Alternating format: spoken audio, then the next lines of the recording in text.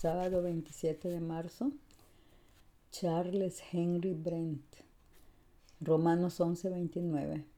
Pues lo que Dios da, no lo quita, ni retira tampoco su llamamiento.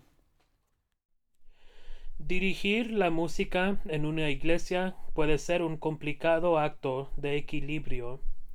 Una congregación está formada por muchas personas con historias y preferencias particulares.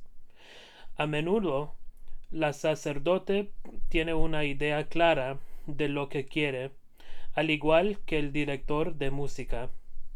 ¿Cuál es la mejor música para la adoración? Invito a la congregación a compartir experiencias e historias que sirven de base para seleccionar géneros y canciones. Una vez, un feligrés filipino nos enseñó una canción en tagalo que nos conmovió.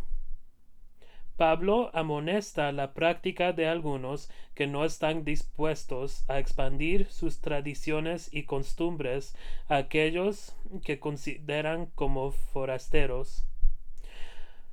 Pablo dice que Dios le ha dado a cada persona valiosos dones que pueden aportar. Cuando nos damos la oportunidad de comprometernos con los demás, tal y como lo hizo Jesús, reconocemos estos dones y experimentamos armonía. Orar por la diócesis de Barbados.